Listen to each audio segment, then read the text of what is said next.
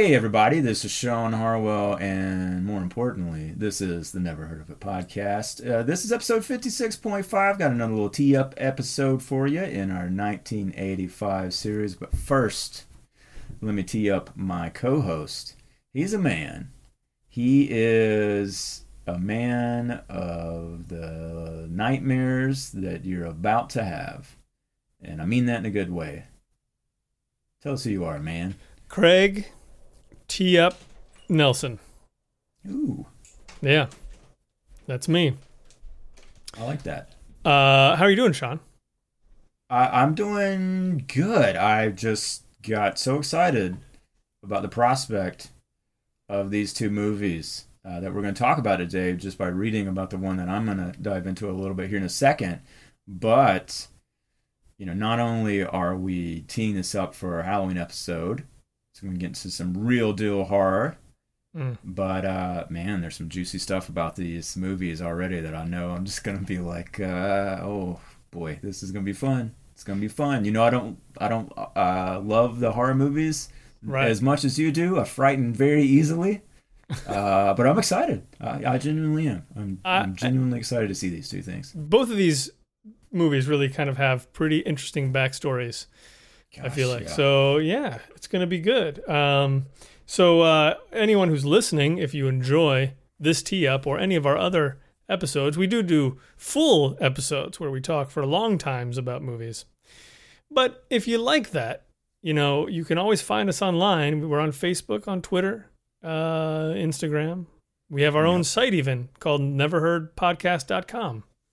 You can find stuff there if you want more. You know what I like to do, Craig? What do you like to do?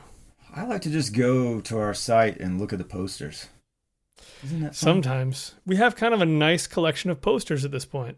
Yeah, the we different really movies that we've done, yeah. Yeah. So you don't have to read anything. You can just go and scroll through it, and it's like a cool poster shop. It is, and I was going to bring that up when I was doing the Weird Science post for the last one, because we talked about Weird Science and Private Resort. In case anyone didn't know, go back and check that out. But I found this version of the poster that looks like maybe an early version of the movie poster. The Weird Science poster? Yeah, that I'd never seen before. And Anthony Michael Hall looks like he's 10 years old on it. It's really bizarre. It's great. It's really painted and beautiful. I think it's fantastic. But for some reason, Anthony Michael Hall just looks like why did they put a 10-year-old Anthony Michael Hall on there? He looks a lot older than that in the movie. But go check it out. It's a lot of fun. That'd be hilarious if they we need a photo, Anthony, and then that's what he gave them. It's just like a 10-year-old. Yeah. Anyway, let's talk then about Nightmare on Elm Street 2 and Friday the 13th, Part 5. You are all my children now. Two biggest horror movies of the year 1985, and I'm going to go first. We're going to talk about Nightmare on Elm Street 2 because A, it's Freddy's revenge, so that sounds terrifying. Yeah. And B, most successful horror movie of the year, which I'll get to in 1 second. Now, Craig, I just automatically assume that you've seen this at least 3 or 4 times? I've seen it a lot, yes. Okay, good to know. Good to know, because I'm going to be leaning on you, I'm sure, after we talk next week. Because I'm not going to go rewatch the original, and I don't think I've seen number 2. I know I've seen part of number 3, but I may be lost through the whole thing. I don't think so, wow. But we'll see. Yeah. Nightmare on Elm Street 2 was directed by Jack Shoulder, who did Alone in the Dark, The Hidden, did some Tales from the Crypt TV. Written by David Chaskin, who did The Curse. Characters, of course, by the one and the only Wes Craven. And stars the very familiar, at this point, Robert Englund as Freddy himself. I think he also makes a cameo in his non-Freddy face. I guess that's his normal face, if you want to call it that. So we can look out for that. You got Mark Patton in the male lead, who looks like, I just noticed, filmed a role in the newest Amityville sequel, Evil Never Dies, which is either out or is coming out this year. But he's had a long break from acting. So maybe he's doing a little. He's probably here. very rested. Yeah. I think he is. I think he's got a lot of good sleep now. The dreams and nightmares are behind him. Kim Myers is also in this movie, and fun fact, allegedly was cast due to her resemblance to Meryl Streep. Which she does kind of look like a young Meryl Streep. She does. I can see that. She does. Yeah. Robert Russler, of course, from Weird Science, we just talked about. Robert Downey Jr.'s cohort in crime in that movie is also in this movie. And Clu Gulager, who, A, I love that name. B, been in a million things. Like, I think he just, like, started in the 50s and never stopped. A ton of Western stuff. Also, Return of the Living Dead in 1985. A million other things. And Hope Lang, who played Mrs. Williams in Blue Velvet, which I don't remember Mrs. Williams, but now I'm like, damn, I gotta go back and watch Blue Velvet again. But she's been around for quite a while and was also in the original Death Wish. This movie was notoriously produced by Robert Shea, who was the former CEO of New Line and kind of got that entire company off the ground, and is one of the producers of all the Lord of the Rings movies, also a ton of John Waters movies. You got music by Christopher Young, who did Hellraiser, and then things like Wonder Boys and The Shipping News and Spider-Man 3. So a very interesting, varied career there for that composer. Yeah. Cinematography. Two cinematographers on this movie, Jacques Haitkin and Christopher Tufte. Both of these guys, I think, have some pretty amazing credits in just the camera department, but as stuff they've shot themselves, they definitely worked separately, and Haitkin did Bloodsport 2 and Maniac Cop 3. Also did Shocker, another big Wes Craven movie. You got makeup by Kevin Yeager, okay, yes. Who, this was, I think, his first real feature, and later went on to do Glory and Face Off, and then special effects by Rick Lazzarini, Aliens, Spaceball, a ton of amazing credits. Craig, this movie came out on November 1st of 1985, which I think we talked about before, which I guess, that's right at Halloween weekend, so prime time there.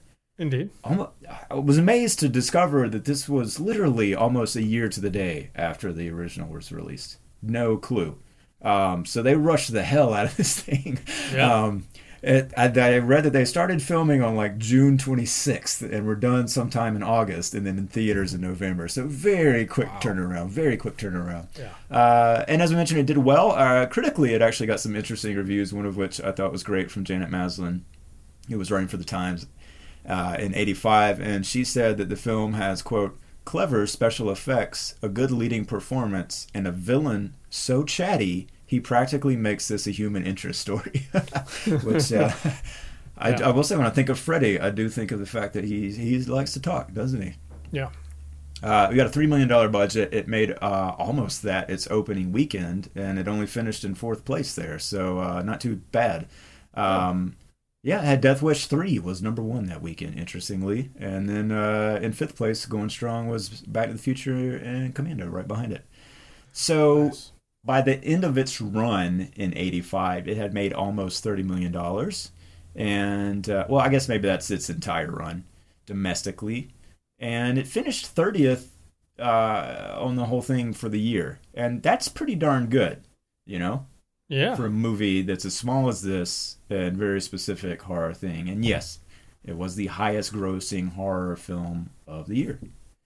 There was a lot of pressure with this movie because New Line was not in good shape at the time.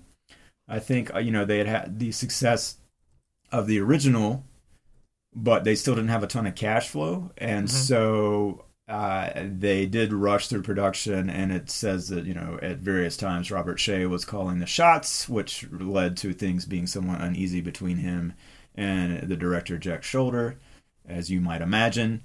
And Robert Englund is quoted, I think, in the documentary about the entire franchise, saying that, there were definitely moments in this movie where Freddy appears to teenagers outside of dreams, which completely goes against the rules set in the first one. So, yeah, we'll have to look for some of that. Maybe you remember it fondly for doing that. I don't know. And then also, Robert Englund apparently wanted a raise to do this sequel from what he had been paid the first go round, and New Line refused at the offset. And in fact, I think they filmed someone else in the role of Freddy, just says at an extra. I didn't find a name attached to it. And then quickly realized that was a terrible idea and caved to his demands. But apparently, apart from Robert Englund himself, this is the only film in the entire franchise to neither feature an actor from a previous film nor have one return in a sequel. So maybe that's good for me in the sense that this is maybe the most standalone of the kind of original set. It's good. Yeah. It's also the only movie in the series in which the lead character is male, which I thought was kind of interesting. I didn't think about that. That's true. Yeah. It looks like Brad Pitt, John Stamos, and Christian Slater all auditioned for the lead role of Jesse. Wow. And of course, Craig Michael J. Fox was considered, but was too busy. That would have been amazing.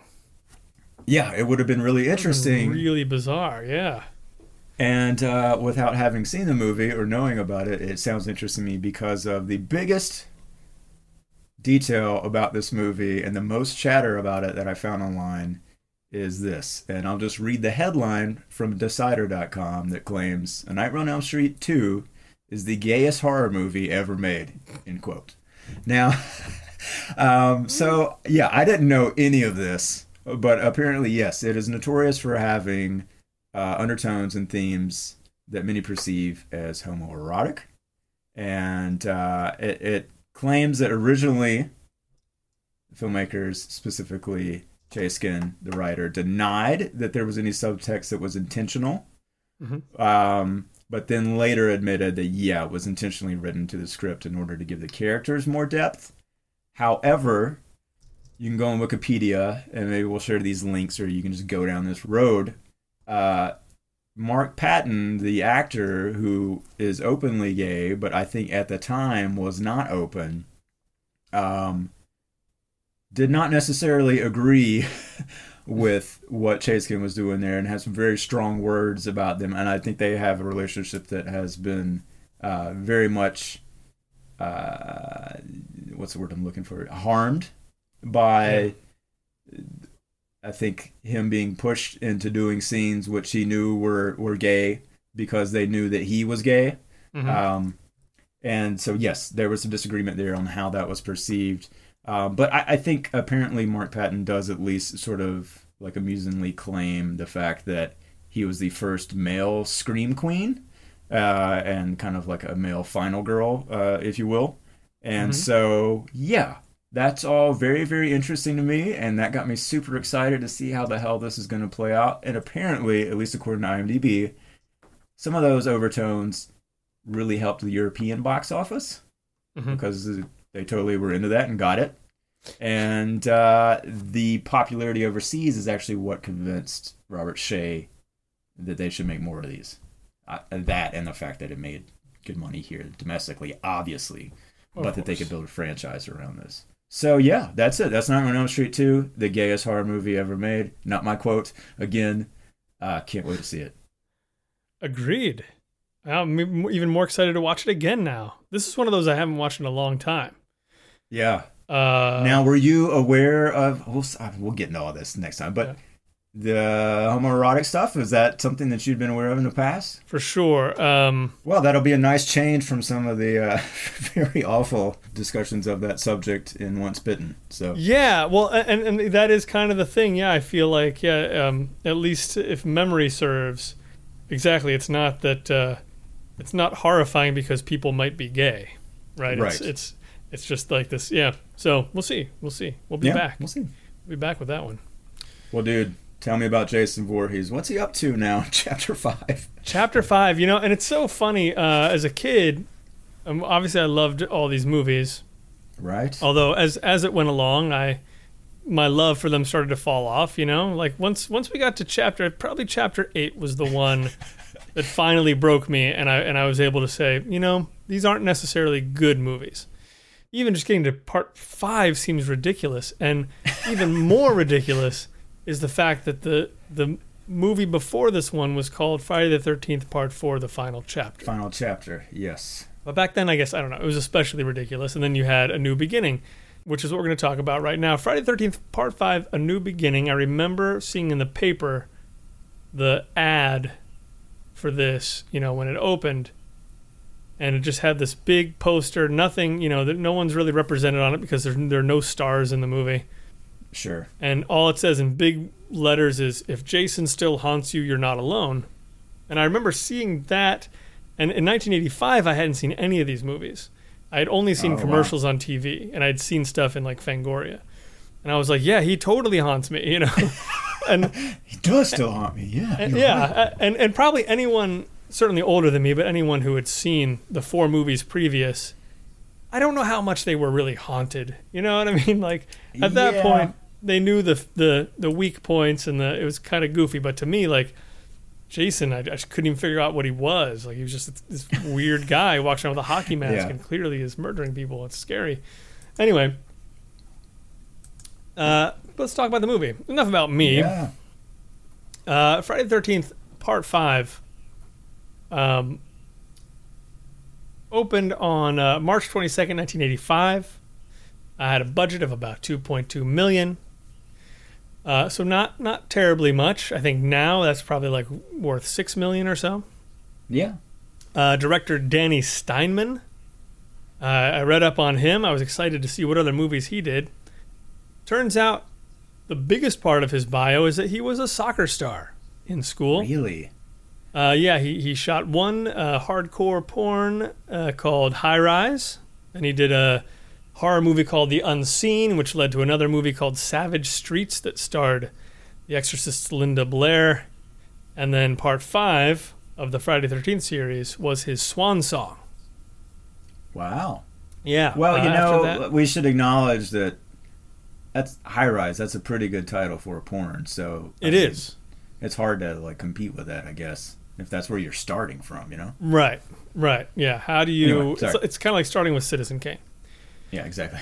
But yeah. So this was his Exactly last like movie, and it's sort of one of those things where. So this movie was not well received by the fandom of Friday the 13th, Sean, and I'm going to try and explain why. Okay. First, you have to imagine that people watched 4 Friday the 13th movies and still loved those movies, much like me. And by the time you get to the end of 4 movies, there's pretty much no one originally. There's like almost no one alive, right? I mean, he's killed a lot of people at that point. He's killed a lot of people. He's the only, he's the only thread that weaves through all these movies. Mm-hmm. That is until and it's we the meet. Final chapter. Yeah. So. Well, yeah, exactly. So in a final chapter, we met Tommy Jarvis, the character Tommy Jarvis, played by the Goonies' Corey Feldman. Gotcha. And spoiler alert, Sean, in case you're going to go back through these. At the end of Part 4, Tommy Jarvis kills Jason. He's dead. Tommy Jarvis is alive. Fantastic. So this movie is really kind of a departure from the ones that had come before. Mm-hmm. And because of how it departed from the rest of the series, fans didn't like it. And I feel like, especially looking back on it now, the way in which it departs from the rest of the series is so minuscule that I just feel like it doesn't even really matter. Oh, geez. I feel like you looking back at it, like you'll understand a little bit, but at the same time you're like, I don't know. I don't want to press that too much. Well, it's not like a departure in that he goes to space, for example, or to Manhattan. No, right. He doesn't go to the big city. So there were bigger departures to come. Yes. Yeah, exactly. Okay. And so it only made $21 million, but then when you look at it, you're like, but it cost $2 million and it made $21 million. Who's complaining? Yeah. And that's why they continued making them. But this was kind of the point where, this was kind of the breaking point, because like after this movie, like each movie made less. But aside from, there is a Corey Feldman cameo in this movie, which he had to come and shoot on his day off from Goonies. So he was quite young then in Part 4, yeah? Oh, yeah. How great would it have been if they got Corey Haim to be in this one, part 5. Oh man, that would have been Killer. killer. That's a good choice of words. Radical. Also radical. Gnarly. Mm-hmm. Shavar Ross, who played Dudley on Different Strokes, also has a prime role in this movie. Okay. Which is another thing I remember as a kid, seeing the commercials, seeing Dudley in a movie with Jason was blowing my mind. Yeah. Completely destroying me.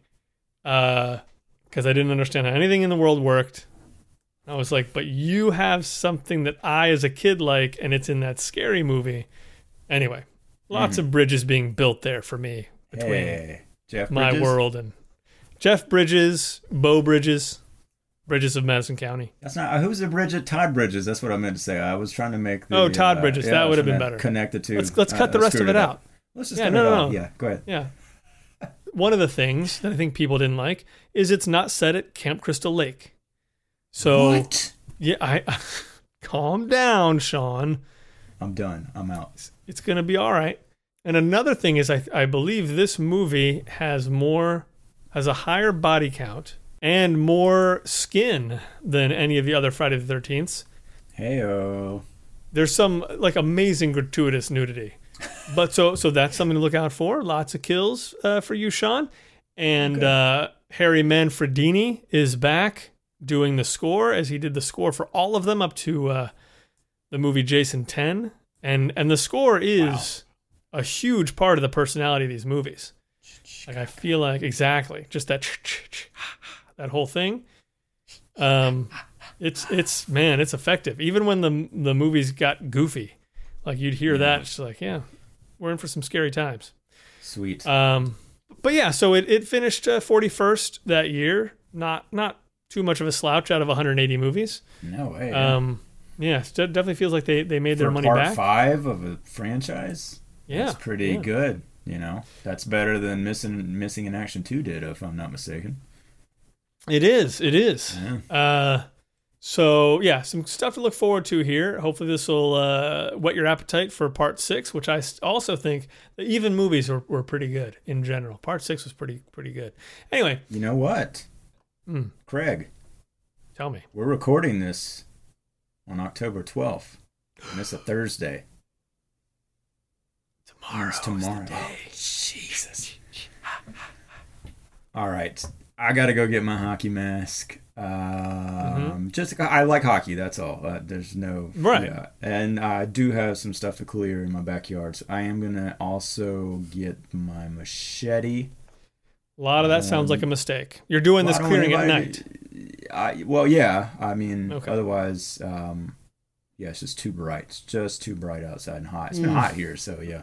So I'm going to do totally. that, and I hope everyone will come back next week as we really dive into these things and get all freaky. Yeah. It's time to get scared.